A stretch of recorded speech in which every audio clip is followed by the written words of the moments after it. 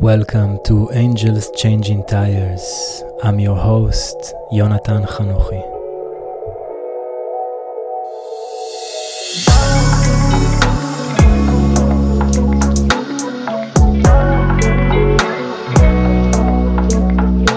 Hello everyone and welcome for another episode of Angels Changing Tires. And today I have a very special guest, a really dear friend of mine, Catia. Welcome, Catia. How are you? Thank you.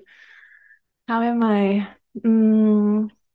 Feeling excited about being here and grateful. Yeah, yes. Beautiful. You want to maybe introduce yourself for the people who don't know you, who hear you for the first time?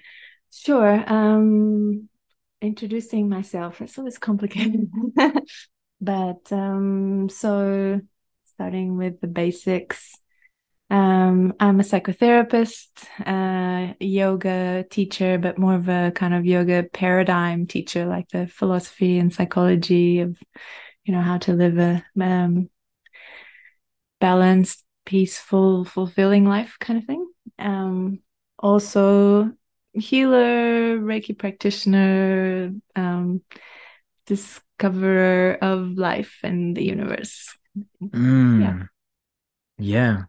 I will tell everyone that's at least my experience, by experiencing Katia, I can feel a certain really genuine approach that you have towards self-exploration or self-realization or spirituality. Very grounded, very grounded. That's things that I took a lot.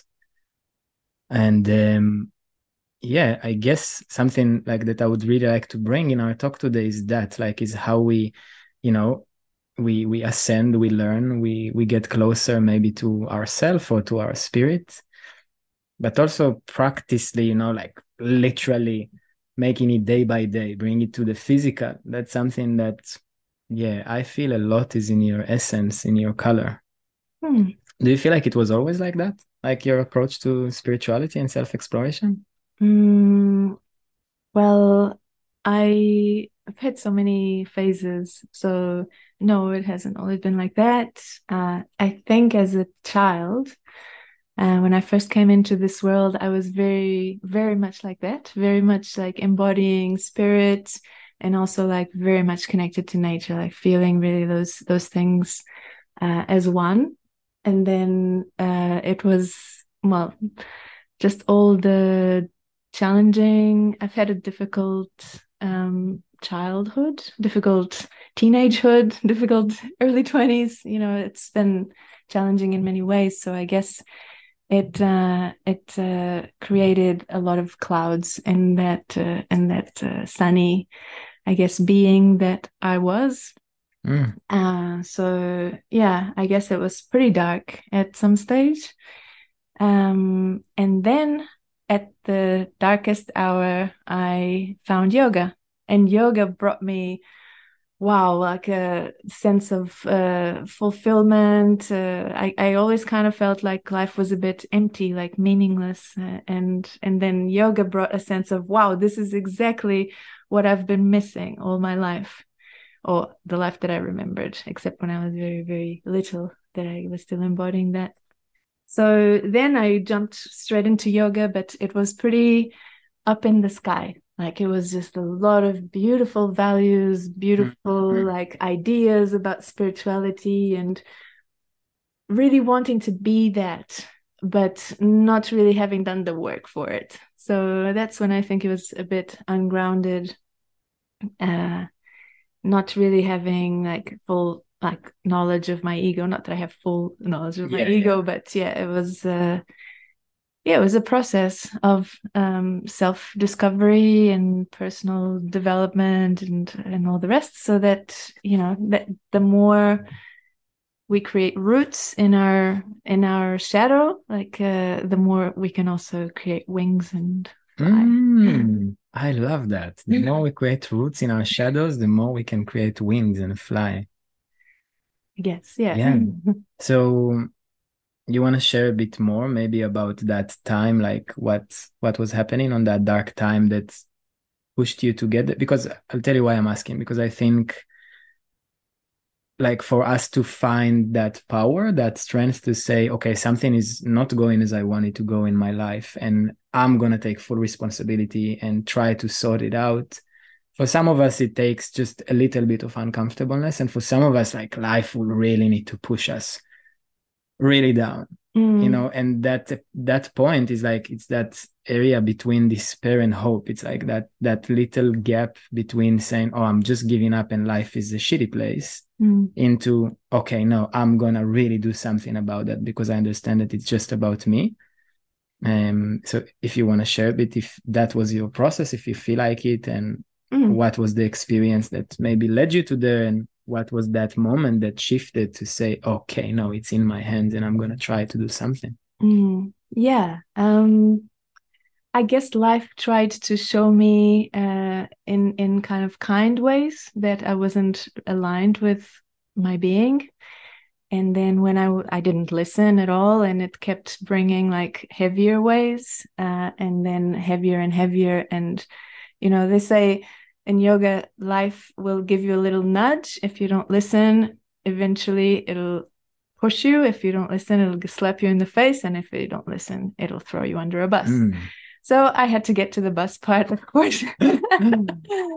But yeah, I guess the way that I responded to what was happening in my external environment was by being really, really angry at it, and in despair, and just so much aloneness and heartache and just disconnection from everyone. And there was a lot of trauma in the middle.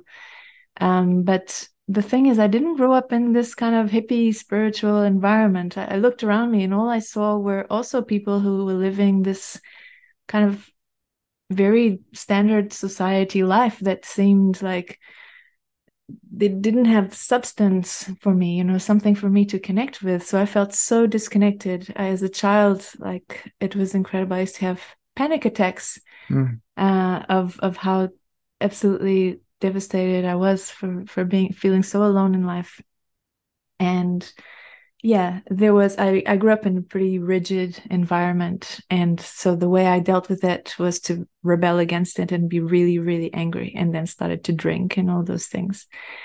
And drinking was pretty much the only time I felt alive. So just drinking more. And anyway, but when I was in my teenage years, I um, I went to one psychotherapy, I think, appointment. This very nice lady. And I mean, we couldn't really find solutions because there weren't many solutions for my external environment. But what I did get from it was she told me that uh, I couldn't really change, for example, my family, but one day I could create my own family with my values Mm. and, all the love I wanted to give and everything. And so I was maybe 15 when this happened, 13, 14. And so this created a dream. Like, I want to have Mm. a family, I want to have a child, and then I'm going to create, this beautiful, loving relationship and all that. So for the next, I guess, 10, 12 years, I was kind of working towards this dream. Like anything that was really sad in my life, I was like, yes, but one day I'm going to have that Yeah. child. And then in my kind of Saturn return years, like the 27 maybe, I got pregnant. I was like, oh, wow, okay, this is it for me. Like as soon as it happened, like I connected with that child. Like I had never experienced anything like it. The connection I felt was just insane, like while it was in my belly. Sadly, with the lifestyle that I was living, which was like working all the time, Mm. stressful job, like no work-life balance. There's no contact with nature, no concept of relaxation, no concept of like healthy living, any of that. So I lost the child. Mm. I had a miscarriage, and when that child died, like everything in me died. Like and whatever was left, I just wanted to sabotage everything. I wanted everything in my life to die because the only thing that meant anything had already died. Mm. So that was rock bottom. Mm. And from there, in that moment, kind of along those days, yoga appeared. And my friend told me about yoga. I'm like, okay, well, why not? It's something. I'll go. And from the moment I got there, the teacher was explaining yoga philosophy and psychology, talking about the chakras, how everything is connected, our emotions are related to certain chakras that are related to certain parts of the body, and how healing could happen through, just practices and changing belief systems and all that. And I was fascinated. He was talking, and I thought, like, surely I remember this. I know what he's going to say after. Like, I remember this from past lives or something like that. And yeah, and so I continued to go. So for me, it was yoga, but for some people, I know it's other things. Like Yeah. yoga was just the thing that felt alive for me. Mm. And then yeah, I just followed that, and that life force led me to just so many learnings. Yeah, Wow. yeah. Very inspiring. Very inspiring. How was it like even to go to that first class? I guess it was a lot of resistance probably in the time that you were. Like Mm. what made you in the end go?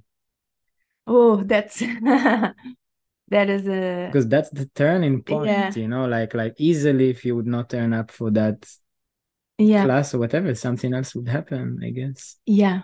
That's actually a full another deep kind of area of my life. For another episode.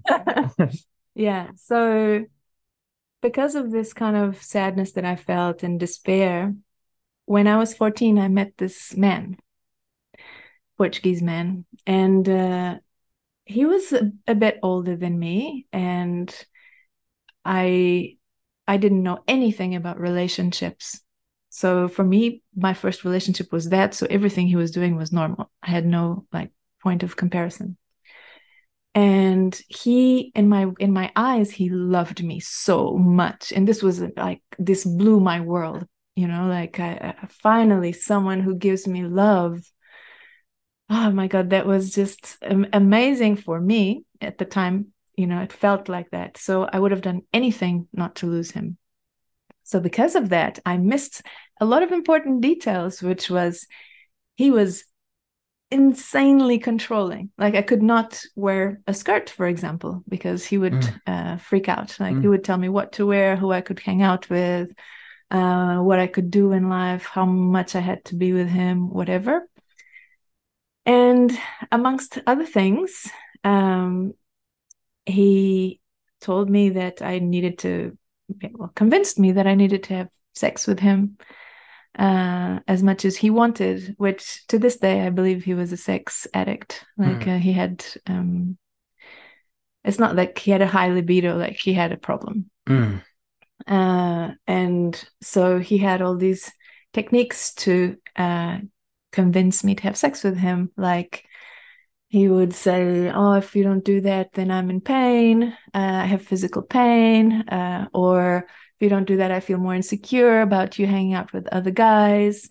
Or if you don't do that, I don't feel like you love me." All these things, also like you're my girlfriend, so you're supposed to like you be the person who pleases me. All these beliefs, and I, that seemed okay. So this is the way it is, and I did what he wanted. So constantly he wanted to have sex, and constantly I would force myself to do it because I thought that was the way, at least the way to keep love in my life, which I treasured more than anything. Mm.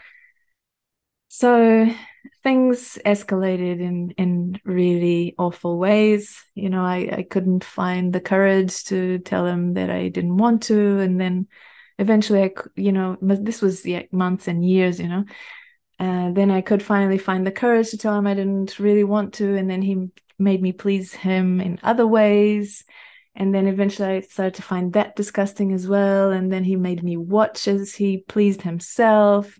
and then it's like life giving me the nudge and the punch and all that. Mm, mm, mm, mm. Um, and then eventually he came to a point where I told him I didn't want to, and he still did it. Mm, So that was kind of an eye opener, of where things were getting. And eventually we did break up. But what it did to me, this sexual trauma, was to create the idea, like a whole lot of belief systems based on uh, those ideas. Like, I have to please men. I'm responsible for their sexual pleasure. I'm responsible for whatever they want to do. I have no right to have desires or boundaries myself. So with that, my libido completely shut down, completely. But because I had these beliefs, I continued to have sex all throughout my following relationships. It's like I would do it once a week to tick the box so that people wouldn't really suspect that something was not okay. mm, And so I just kept doing it. Like, even myself, I didn't feel it like this is a trauma, or this was all kind of unconscious, really. Like, it was just like a coping mechanism that was completely unconscious. And this went on until much later, until I had a partner who said, "You're doing what?" mm, I'm like, yeah, it's okay. Like, and he was like, "No, that's not okay for me. Like, I never want you to have sex with me unless you want to have sex with me. So there is absolutely no way in hell, like, this is a boundary for me. Like, I do not want to be having sex with someone who doesn't want that." And I remember being so shocked, like, this guy's putting his needs aside so that prioritizing my mm, needs. And I was like, oh, wow. Okay. And that kind of helped me integrate that I'm entitled to have needs and boundaries. mm. But this was to come back to your question, Yeah, the why did I even join that yoga school? yeah. Because in that process, I was trying to find ways of healing, because I started to discover that this was a trauma and was caused by that relationship and everything. So my friend, my Portuguese girlfriend, told me, I heard about this thing, like there's a tantra school, and I hear that people go there and their life changes somehow. Like, they have really deep experiences, and maybe it'll help you with your sex life. I'm like, okay, well, why not? I like to keep working towards healing, so I'll just go. So actually, um, the motivation that I had to join the school was sexual healing. Mm, Yeah, yeah. So that's mm. how all these stories fit together. Yeah. Wow. Mm.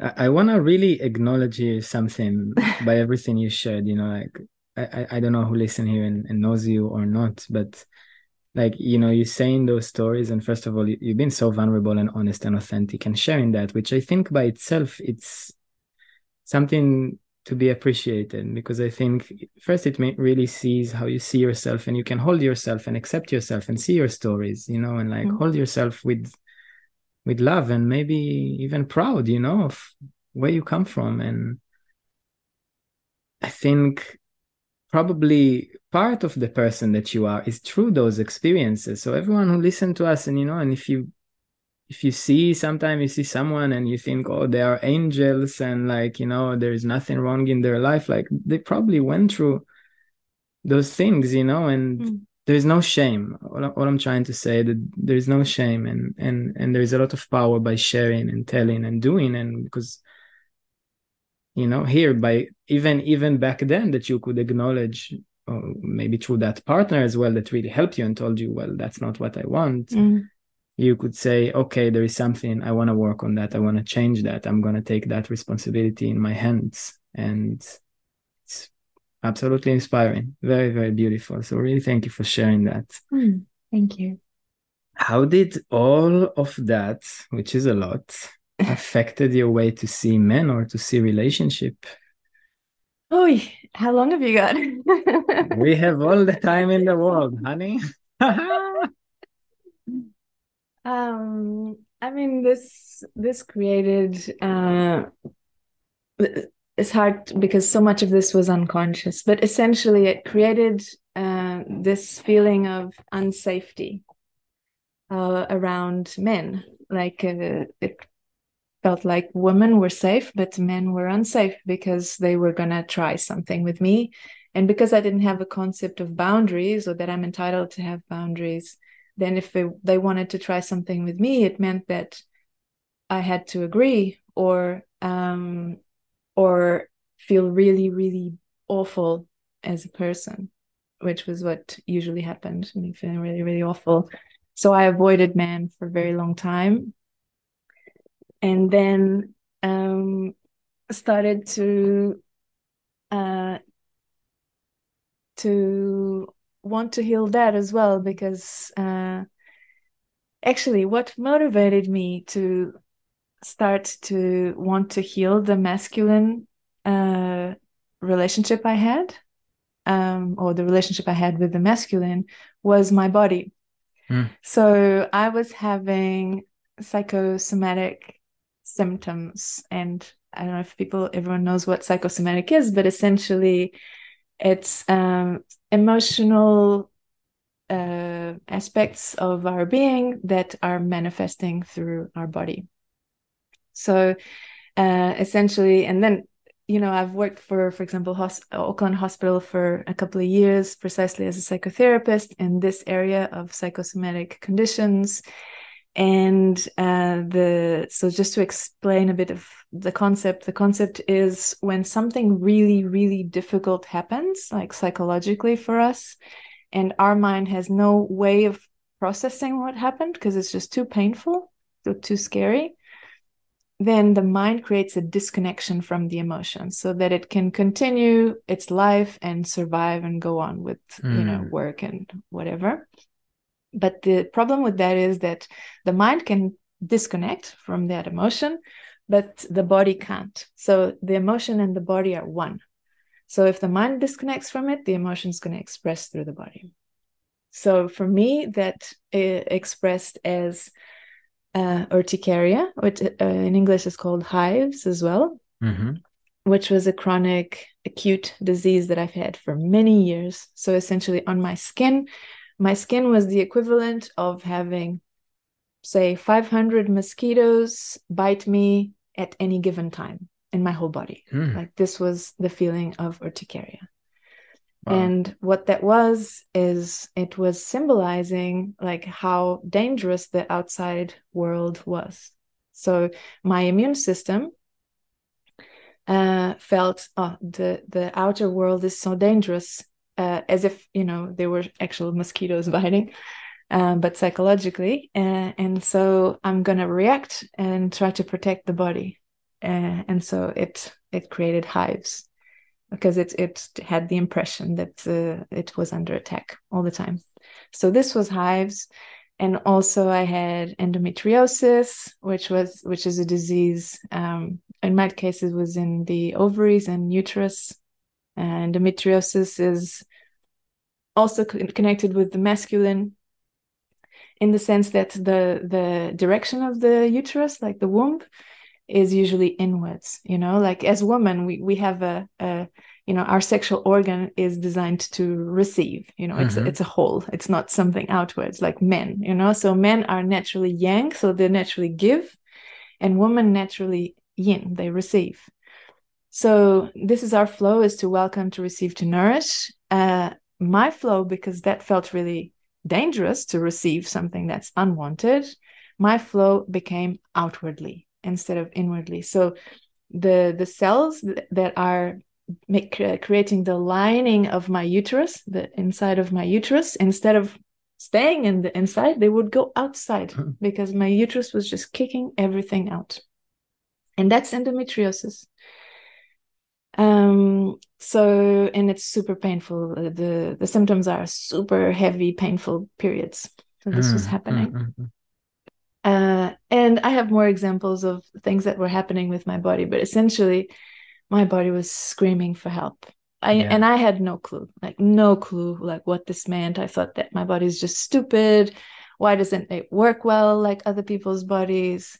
No clue. And then of course I went through my healing process. I also worked for the hospital for a couple of years, so I really realized, okay, so this is, the body is saying something relevant, like this is important. I need to listen to what it's saying, because it's got wisdom. It's actually more wise than me, as the mind. So that's when I realized that I needed to, that actually my feelings towards the masculine and towards men were repressed. My anger, my fear, my disgust, all those things were just expressing through my body. And then that became a priority to change and to fix that and to heal that. So that was a process. Then I found biodanza. Biodanza is a type of kind of dance, but it's more like a holistic experience, really, of connection with self, with the other, and with the universe. And it was very profound to be in biodanza, and it really helped me reconnect with my body and all the feelings that I had around it, and observe the aversion that I actually had towards men. And this was actually separate from biodanza, but I went to a women's circle. Women's circles were so important, for that process of healing. I actually had to take space from men for at least a year to actually heal from that. And in a women's circle, they just did a womb meditation. I'm like, okay, so in this meditation, we were kind of sitting, our hands were in our wombs, and we were just connecting with our womb. And I realized then the depth of disconnection that I had from my own womb. The womb, which is meant to be like the source of wisdom, creativity, power of a woman, of inspiration, of everything.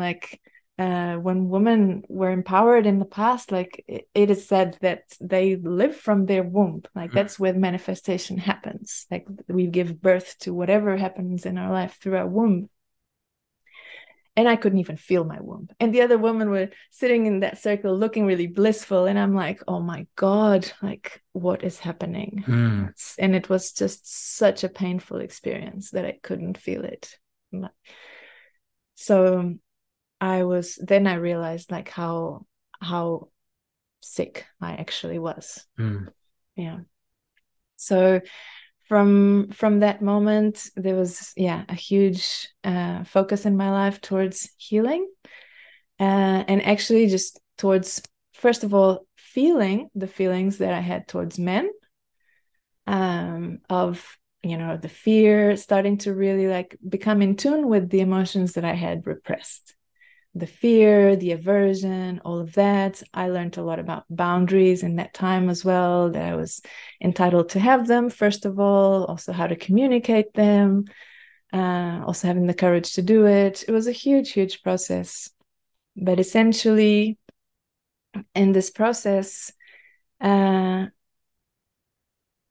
hard to even explain all the process, because there were so many different things. I would just have this focus, this intention on healing that wounded part of me with the masculine, that I would also attract things, healing experiences. And I did anything from temazcal.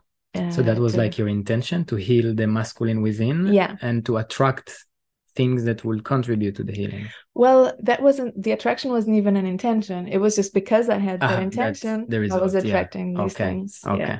So for me, it was plant journeys, it was temazcal, it was meditations. I did family constellation. I mean, there was just things that happened for me because I had that healing. But I'm sure for other people, they attracted different experiences because they had different intentions as well. But I felt like the universe was on my side from the moment that I realized this is a big problem. Then I started to acknowledge that and find healing. So many practices in different countries, different things. And eventually... I just want to frame that one sentence that you said. it's like amazing to see how much our focus, our ability to focus, will really help us to create and attract something in our life. Like while you were not even aware and thinking that there is something big in your life that you want to create a change, nothing would happen. Yeah. And as soon as like you got into, whoa, no, I want to change that. Maybe the situations in your life were the same, by the way, even if you had that intention or not, but you probably start to pay attention to that. And when you speak with people, oh, that might work. And asking the person, I'm sure, what do you think, if it can help me with 1, 2, 3, and 4? And like your whole being kind of orient itself towards like that journey, towards that healing of something. So like to pay attention and give that focus, I think, is a really big part, I guess. Do you fit into that? That's yeah, exactly. Yeah, that's exactly what I believe in. And what I tell my clients as well as a psychotherapist, like discover what your intention is or what your intentions are. Like that is step one. Because then you'll start to attract things into your life as well. Yeah. And I just want to bring another message. We just spoke about, ascending and descending. So like, I think a lot of people understand really wrong what it means to attract. They think they're just going to look at a picture of a Ferrari every day and then there's going to be a Ferrari in the driveway. I think the intention helps us weave and helps us maybe attract and see the things in our life, but then it's up to us to do the action, to really take the step, like, and do something with that, and not just sit and wait, with our hands and something will fall from the sky, which is another part, because all those things came to you, but yeah, you did the work. You were brave enough to go do the biodanza, do the temazcal, do the plant medicine. By the way, temazcal, for those who don't know, it's a sweat lodge, right? Yeah. So yeah, was just a point I wanted to add. So yeah, all those practices brought me to a place of at least awareness of what was inside me, like the aversion to the masculine, and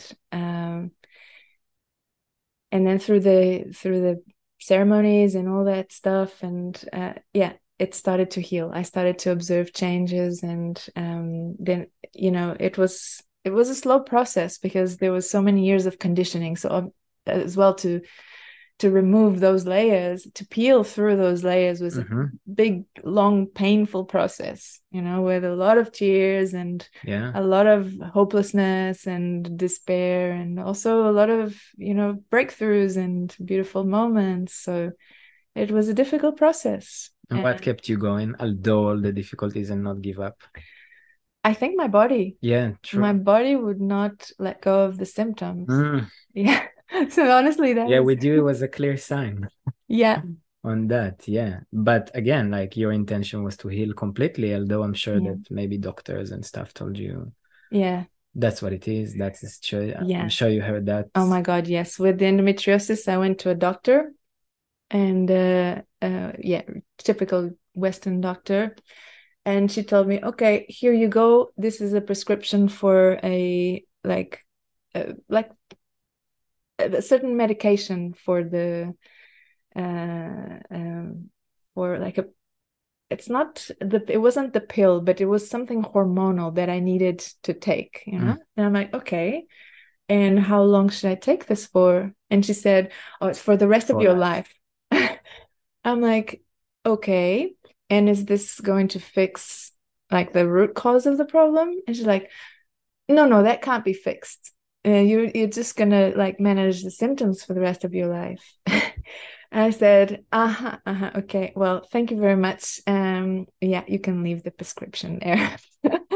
And just to finish that story, how it ended was I had a 3-centimeter cyst on my right ovary, and then I went through a number of practices and all these journeys, and a year later I got tested and there was no cyst at all. Like, it just absolutely vanished. Amazing. Yeah. You're literally saying a miracle, I think, in the eyes of Western society, Western medicine. Yeah. Wow. She said it was impossible. I'm like, don't tell me what's impossible. Exactly. it's that determination, and like I'm Yeah. I'm gonna do it, like I'm gonna Yeah. die on the way, but I'm gonna do it. I'm Yeah. gonna solve that. That's the fierceness. Yeah, and that's Lessness. what I think allowed you to keep going and going and going and going until just something's gonna happen. Mm. Yeah. Yeah. I was just unwilling to settle for being sick or being like traumatized, or because yeah, like that's not for me. Like I'm not gonna say I don't deserve that, but I certainly don't, I didn't want that. Yeah. So I was gonna do everything I could to change that. Mm. Yeah. Wow. Yeah. Wow. Very, very inspiring. But where that brings me, Yeah, because we yeah, talked about men, like about relationships with yeah, men. because you had Yeah. such an interesting story like that we were talking about, and it, This week, you mean? yeah, like Okay. at the retreats, Yeah, so I'm and gonna share with so everyone. it connects with my story. Yeah. I went to a retreat on the weekend, and we were working a lot with the masculine energy, feminine energy, and the different archetypes that come with that. And towards the end, there was a circle that everyone can pretty much share what comes to their mind to sum up the retreats. And a few women were expressing very powerfully, very with a lot of anger and resentment, even like their disappointment from the masculine. They didn't say men, they say the masculine energy and the aspect of the protector, let's say it like that. Which is totally understandable, like, and would be interesting to hear your perspective as a woman from that, because I'm coming from a perspective of a man. I did spoke with women, and my partners in the past or present, whatever, and that's definitely something that's present. I feel that a lot of women did suffered a lot from violence, from oppression, from the masculine, from the men. Just your story that you shared right now about like your teenage experiences is very, very powerful. Like very, let's say, emphasizing that. But something that was very alive in me to share in that circle after it came, because it came with so much anger and like, where are you and why are you not helping us? And to be honest, my experience with that a lot was that it starts to be a place of just not willing to allow healing or love to enter that space. I know that me as a man, I felt a lot of the time that women projected a lot of things about me, about who I am, or what my actions are, or what's my intention, just because I'm a man. Just because I'm a man. Like it had nothing to do with what I actually did, because after that would happen, they would even tell me, well, it's not you, it's my father, it's my ex, it's someone. And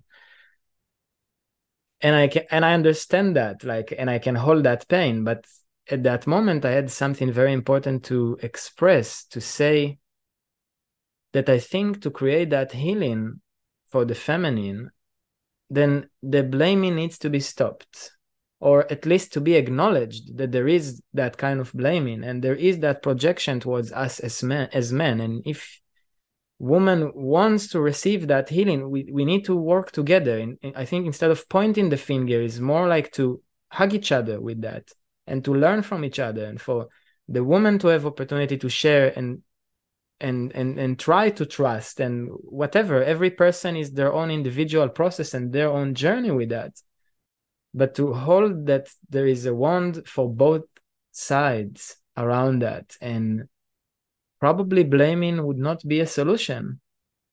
And to really move on as a society and heal from that, I think we should move from blaming to acknowledgement, and then see how we can cooperate and work together to create something. Now, just to put it in the context of how I said it and where I said, first I expressed it with a lot of anger as well, okay?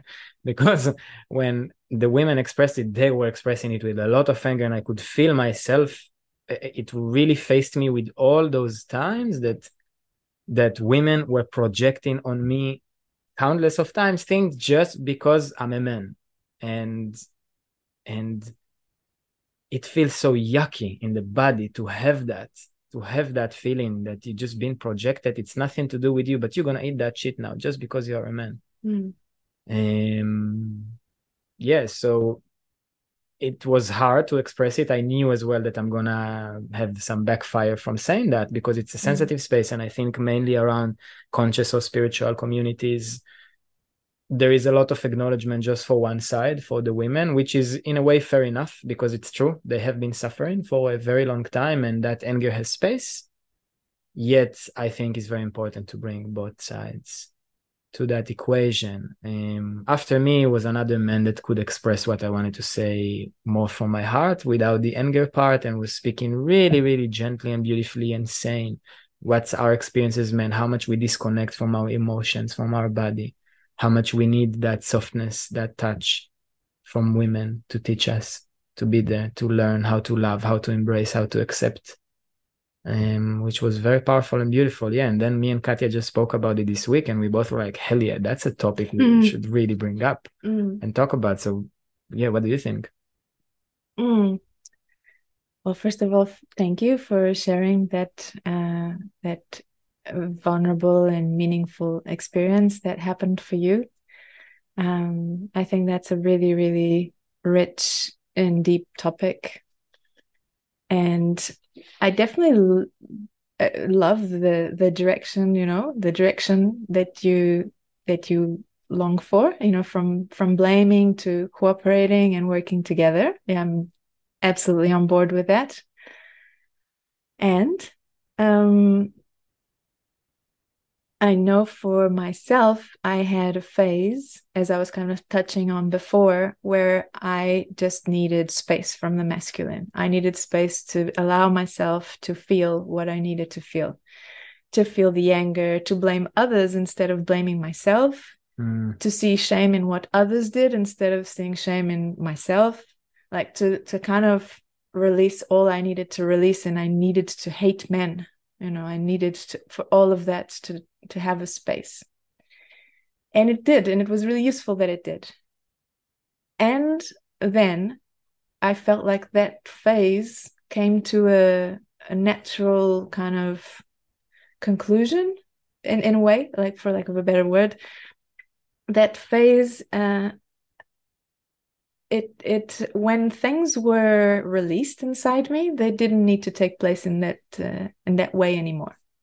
So then I started to feel open to having men in my life, open to the masculine, and I don't mean as lovers or anything, just like to have not to have aversion to men. I started feeling open to that, and in the phase where I am now, I realize how toxic it can be, like what us women can put on men. Like now I can really, really empathize with what you're saying, which is I realize now the weight of the projections of what we put onto men.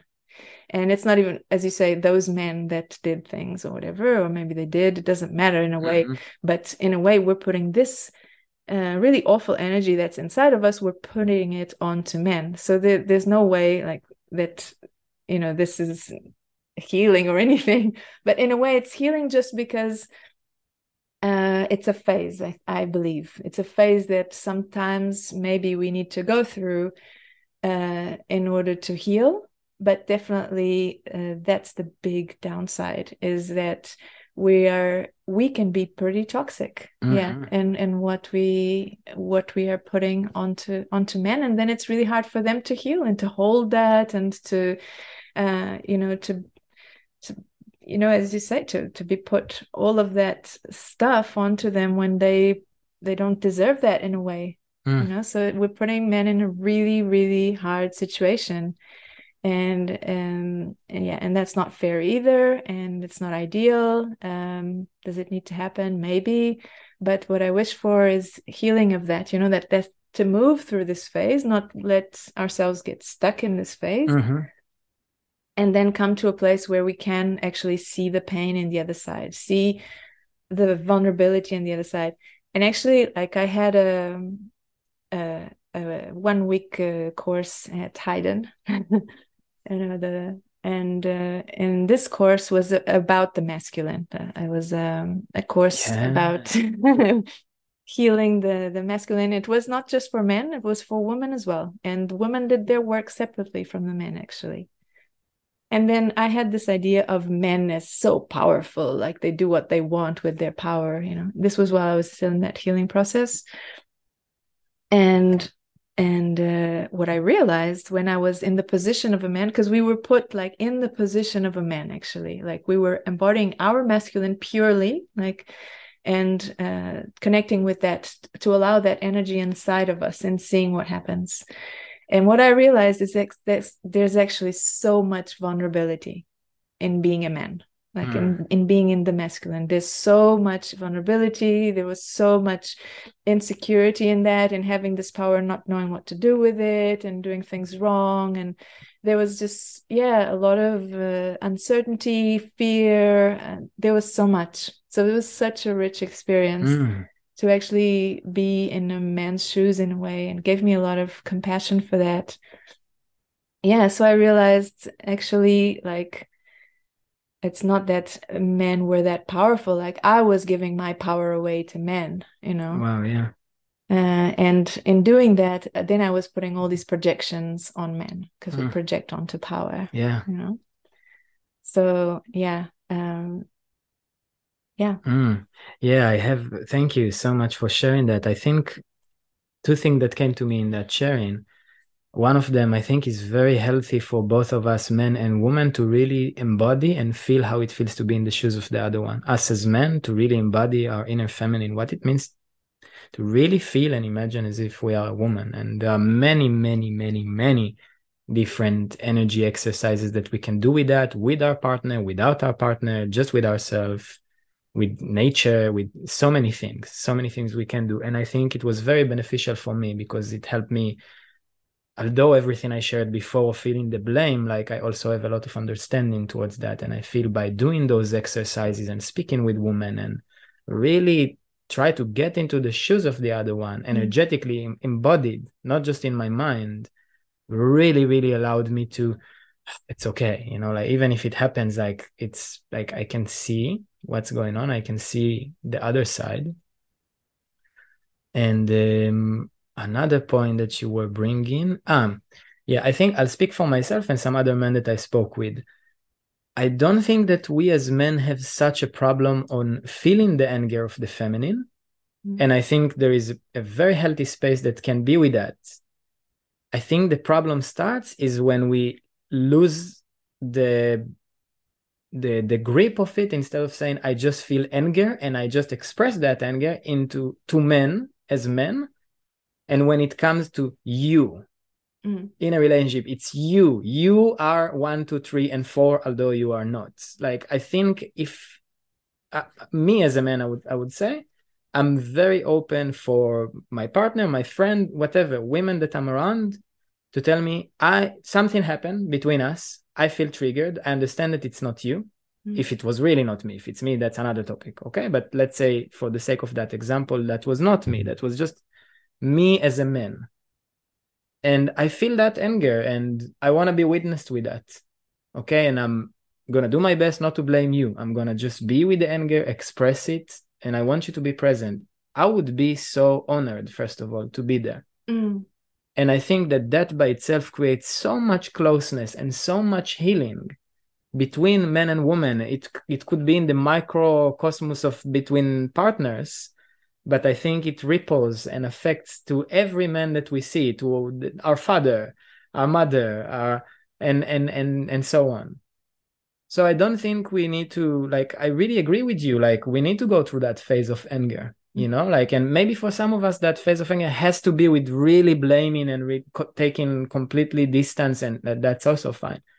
But I'm saying for those who want to be around men or be in a relationship with that and have space, I think to bring it like that and just embody the feeling of it rather than focusing on the outside and like, Mm. on someone, I think can be very, very, very beneficial. To me, there is something so beautiful about that, so intimate Mm. about that, and vice versa, for the men to express their anger or blame like I just did now, in the podcast with our close relationships, with our mothers, with our friends, with our sisters, with our lover. Yeah. Thank you for bringing that in, because I think that is such an important point. Such an important point. So what I'm hearing from your point is like the issue is really the blaming and the projection. The projection. Not the anger itself, because exactly the anger can be there and expressed in a healthy way, but when it's expressed like I'm feeling like this and it's your fault, that's when it's harming, exactly and toxic. Exactly. And exactly like yeah, that. and that is just such a key point, because while we keep ourselves in this cycle of I'm feeling this way because he did this, like that's disempowering. We can't do anything because it's the other person did it, so I have no choice but to feel this way. In fact, one of the sentences I absolutely really don't like in the entire world is "you make me feel whatever. You made me feel sad. You made me feel jealous. You made me." Really, it's almost like, don't say this sentence around me, because I just don't believe in it. I believe no one can make you feel something. Exactly. I believe in full accountability for our feelings, full accountability, because one person did something and I might feel triggered and unhappy about it. Another person might feel really inspired by that.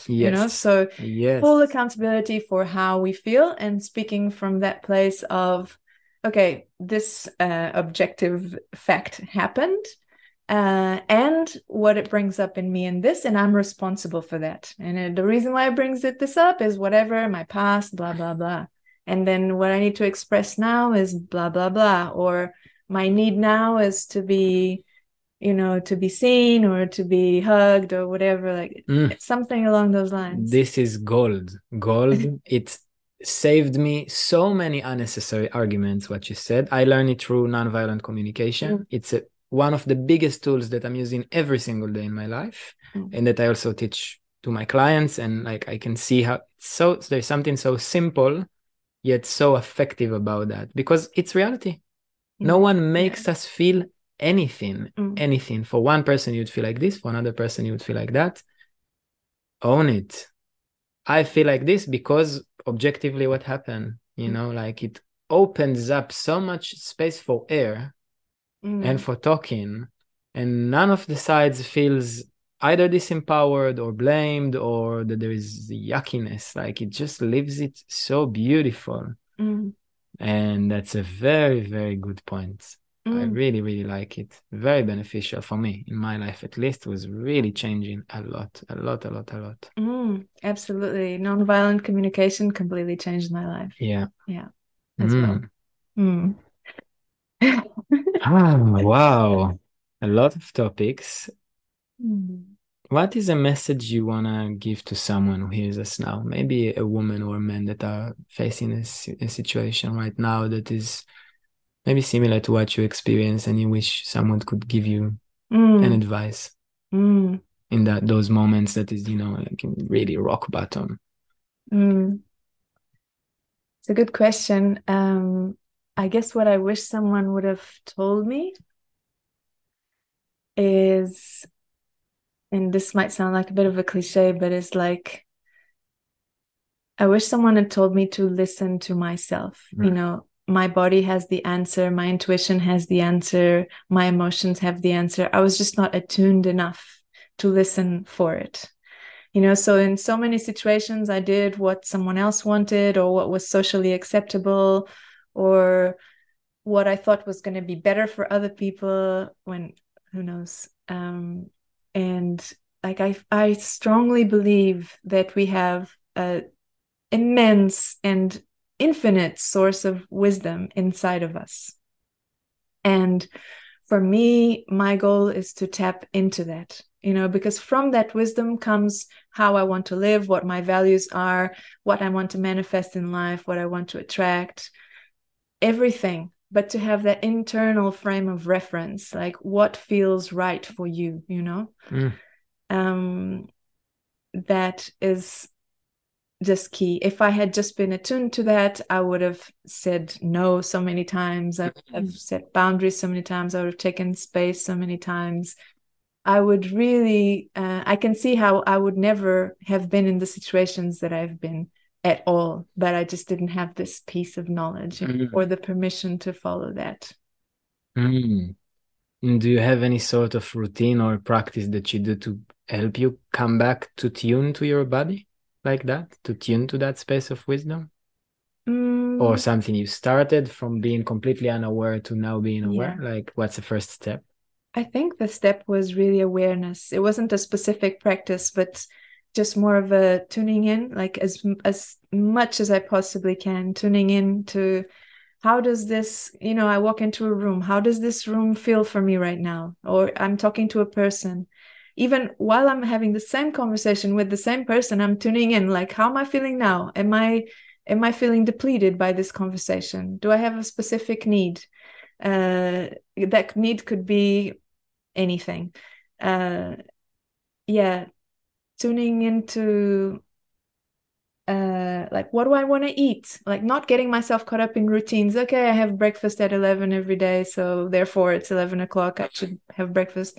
No, but just tuning in each moment, not making assumptions, and just creating the space in my life to constantly check in with myself.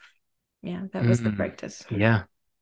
Yeah. Also in the interview, the episode with the Ra, Mm-hmm. for those who listen, he also, I think we talked about it and mentioned like that inner listening, that inner attunement is a big key Mm. for a lot of things in our life, like to create change, to make something happen, to yeah. Mm. Oh, yes. And just on that, because I think another really important practice around that and around most other things, in my opinion, was to be present. Because a lot of the time for me, I found that I was in the past or the future. My mind was not here. So if I'm in the past just thinking, about what happened, or I'm in the future, uh, anticipating or planning something, trying to control something, or even if I'm in the present, but I'm not really present with my senses, I'm just kind of analyzing things and not really being attuned to what's happening, then there is no space to check in with how I am right now. So to really shift that into being present here and now, like, how does my body feel? How do my emotions feel? Uh, do I need to do something different right now to feel more harmonious and in balance? So that being in the present, I know, again, yet another cliche, but Yeah. still a huge, probably the biggest practice in my life is to be present. So how do you come to that present beyond the sentence? Okay, coming back to the present, what you physically doing? Um, the thing is, like, nothing needs to be done to be present. Mm-hmm. So it's not something that I do specifically. I could be playing music. I could be, having a walk. I could be having this conversation and still feel present and still feel like tuned in. Mm, Or I could be doing, I could be having a walk and completely unconscious, just with my mind completely not here. mm, So it's not really about what to do. It's about how to be. mm. Yeah. Mm. I think for me, I'll just share what helps me to come Mm-hmm. back to that present is to come back to the five sense experience. Mm. Right now I'm here. How is the breath feeling in my nostrils going all the way down? Is it in my chest? Not trying to change it or now make a deep breath or make myself relax, just to feel it. Mm. How's my heartbeat? Now I'm taking a walk. How is my feet feeling under the ground? Am I walking barefoot or with shoes? Am I under rocks or grass? Or is it sunny? Or yeah, I feel coming back to that physical is Mm. really, do you agree? Like, Yes, yeah, absolutely. Yeah. yeah. That is a great source of presence. Yeah, Mm, definitely the physical reality around. Yeah. So there's the physical reality. There's also the emotional reality, what's present for me. Like, I feel just so much grief right now or whatever. mm, There's the kind of spiritual reality, like it's even harder to explain how inspired and alive do I feel right now, fulfilled kind of thing. oh, yeah. just how is my energy right now? Yoga talks about the five koshas, Exactly. five All the bodies, how layers. do I feel Yeah. physically, energetically, kind of mentally, emotionally, spiritually? It's not that linear, Yes. but yeah. So, and the physical is very much what you're saying, and Mm-hmm. also a bit of the energetic as well. Yeah. True. True. Mm. Definitely. Yeah. It's all those layers, being present in all those layers Mm. with my mind, with my body, with my emotions, with my Yeah. energy. Nice. And picking up on the things that take you away from the presence. For Mm. example, I found for myself, I got lost when I was with other people. Like when I'm with other people, my experience was lost, how I am or whatever. I was just in like, do I need to take care of them? Are they feeling all right? Am I Mm. am I doing something offensive? Like just uh yeah, losing the presence. So just learning to identify the elements that take you away from that presence is Mm. quite important, I feel. Wow. Mm. Beautiful. Is there anything else you want to add before we wrap up this episode? That was a very rich episode, yeah. um, I want to add that I really appreciate who you are and what you bring. Yeah, that there is just so much depth and honesty and authenticity and love and the the calling to help and to bring more love, more light, more consciousness, so, whatever you can bring into this world. And I really appreciate everything that you bring and everything that you are. So thank you. Ah, thank you so much, my love. Mm. Yeah, yeah, Mm. thank you. And thank you everyone who listens to us for this episode. Like every episode, I really, really invite you if you have any questions, any insight, if you agree with what we say, if you completely disagree, please contact me. Let us know, okay? If you're happy, I can leave your contact also in the details if people want to contact you. Yeah. So you're gonna have my contact, Katia's contact. If you have any questions, please reach out. Don't stay just alone with that, like Mm. yeah, even if it's something that you completely disagree and feels really bad, come and talk. Come and talk. We're really open for that. Mm. Yeah, so from here, wherever you are, we send you so much love, so much Mm. light. We really hope you enjoyed this episode, got something out of it. Yeah, Mm. and yeah, have just a beautiful, beautiful, beautiful day. See you next time. Much love. Much love.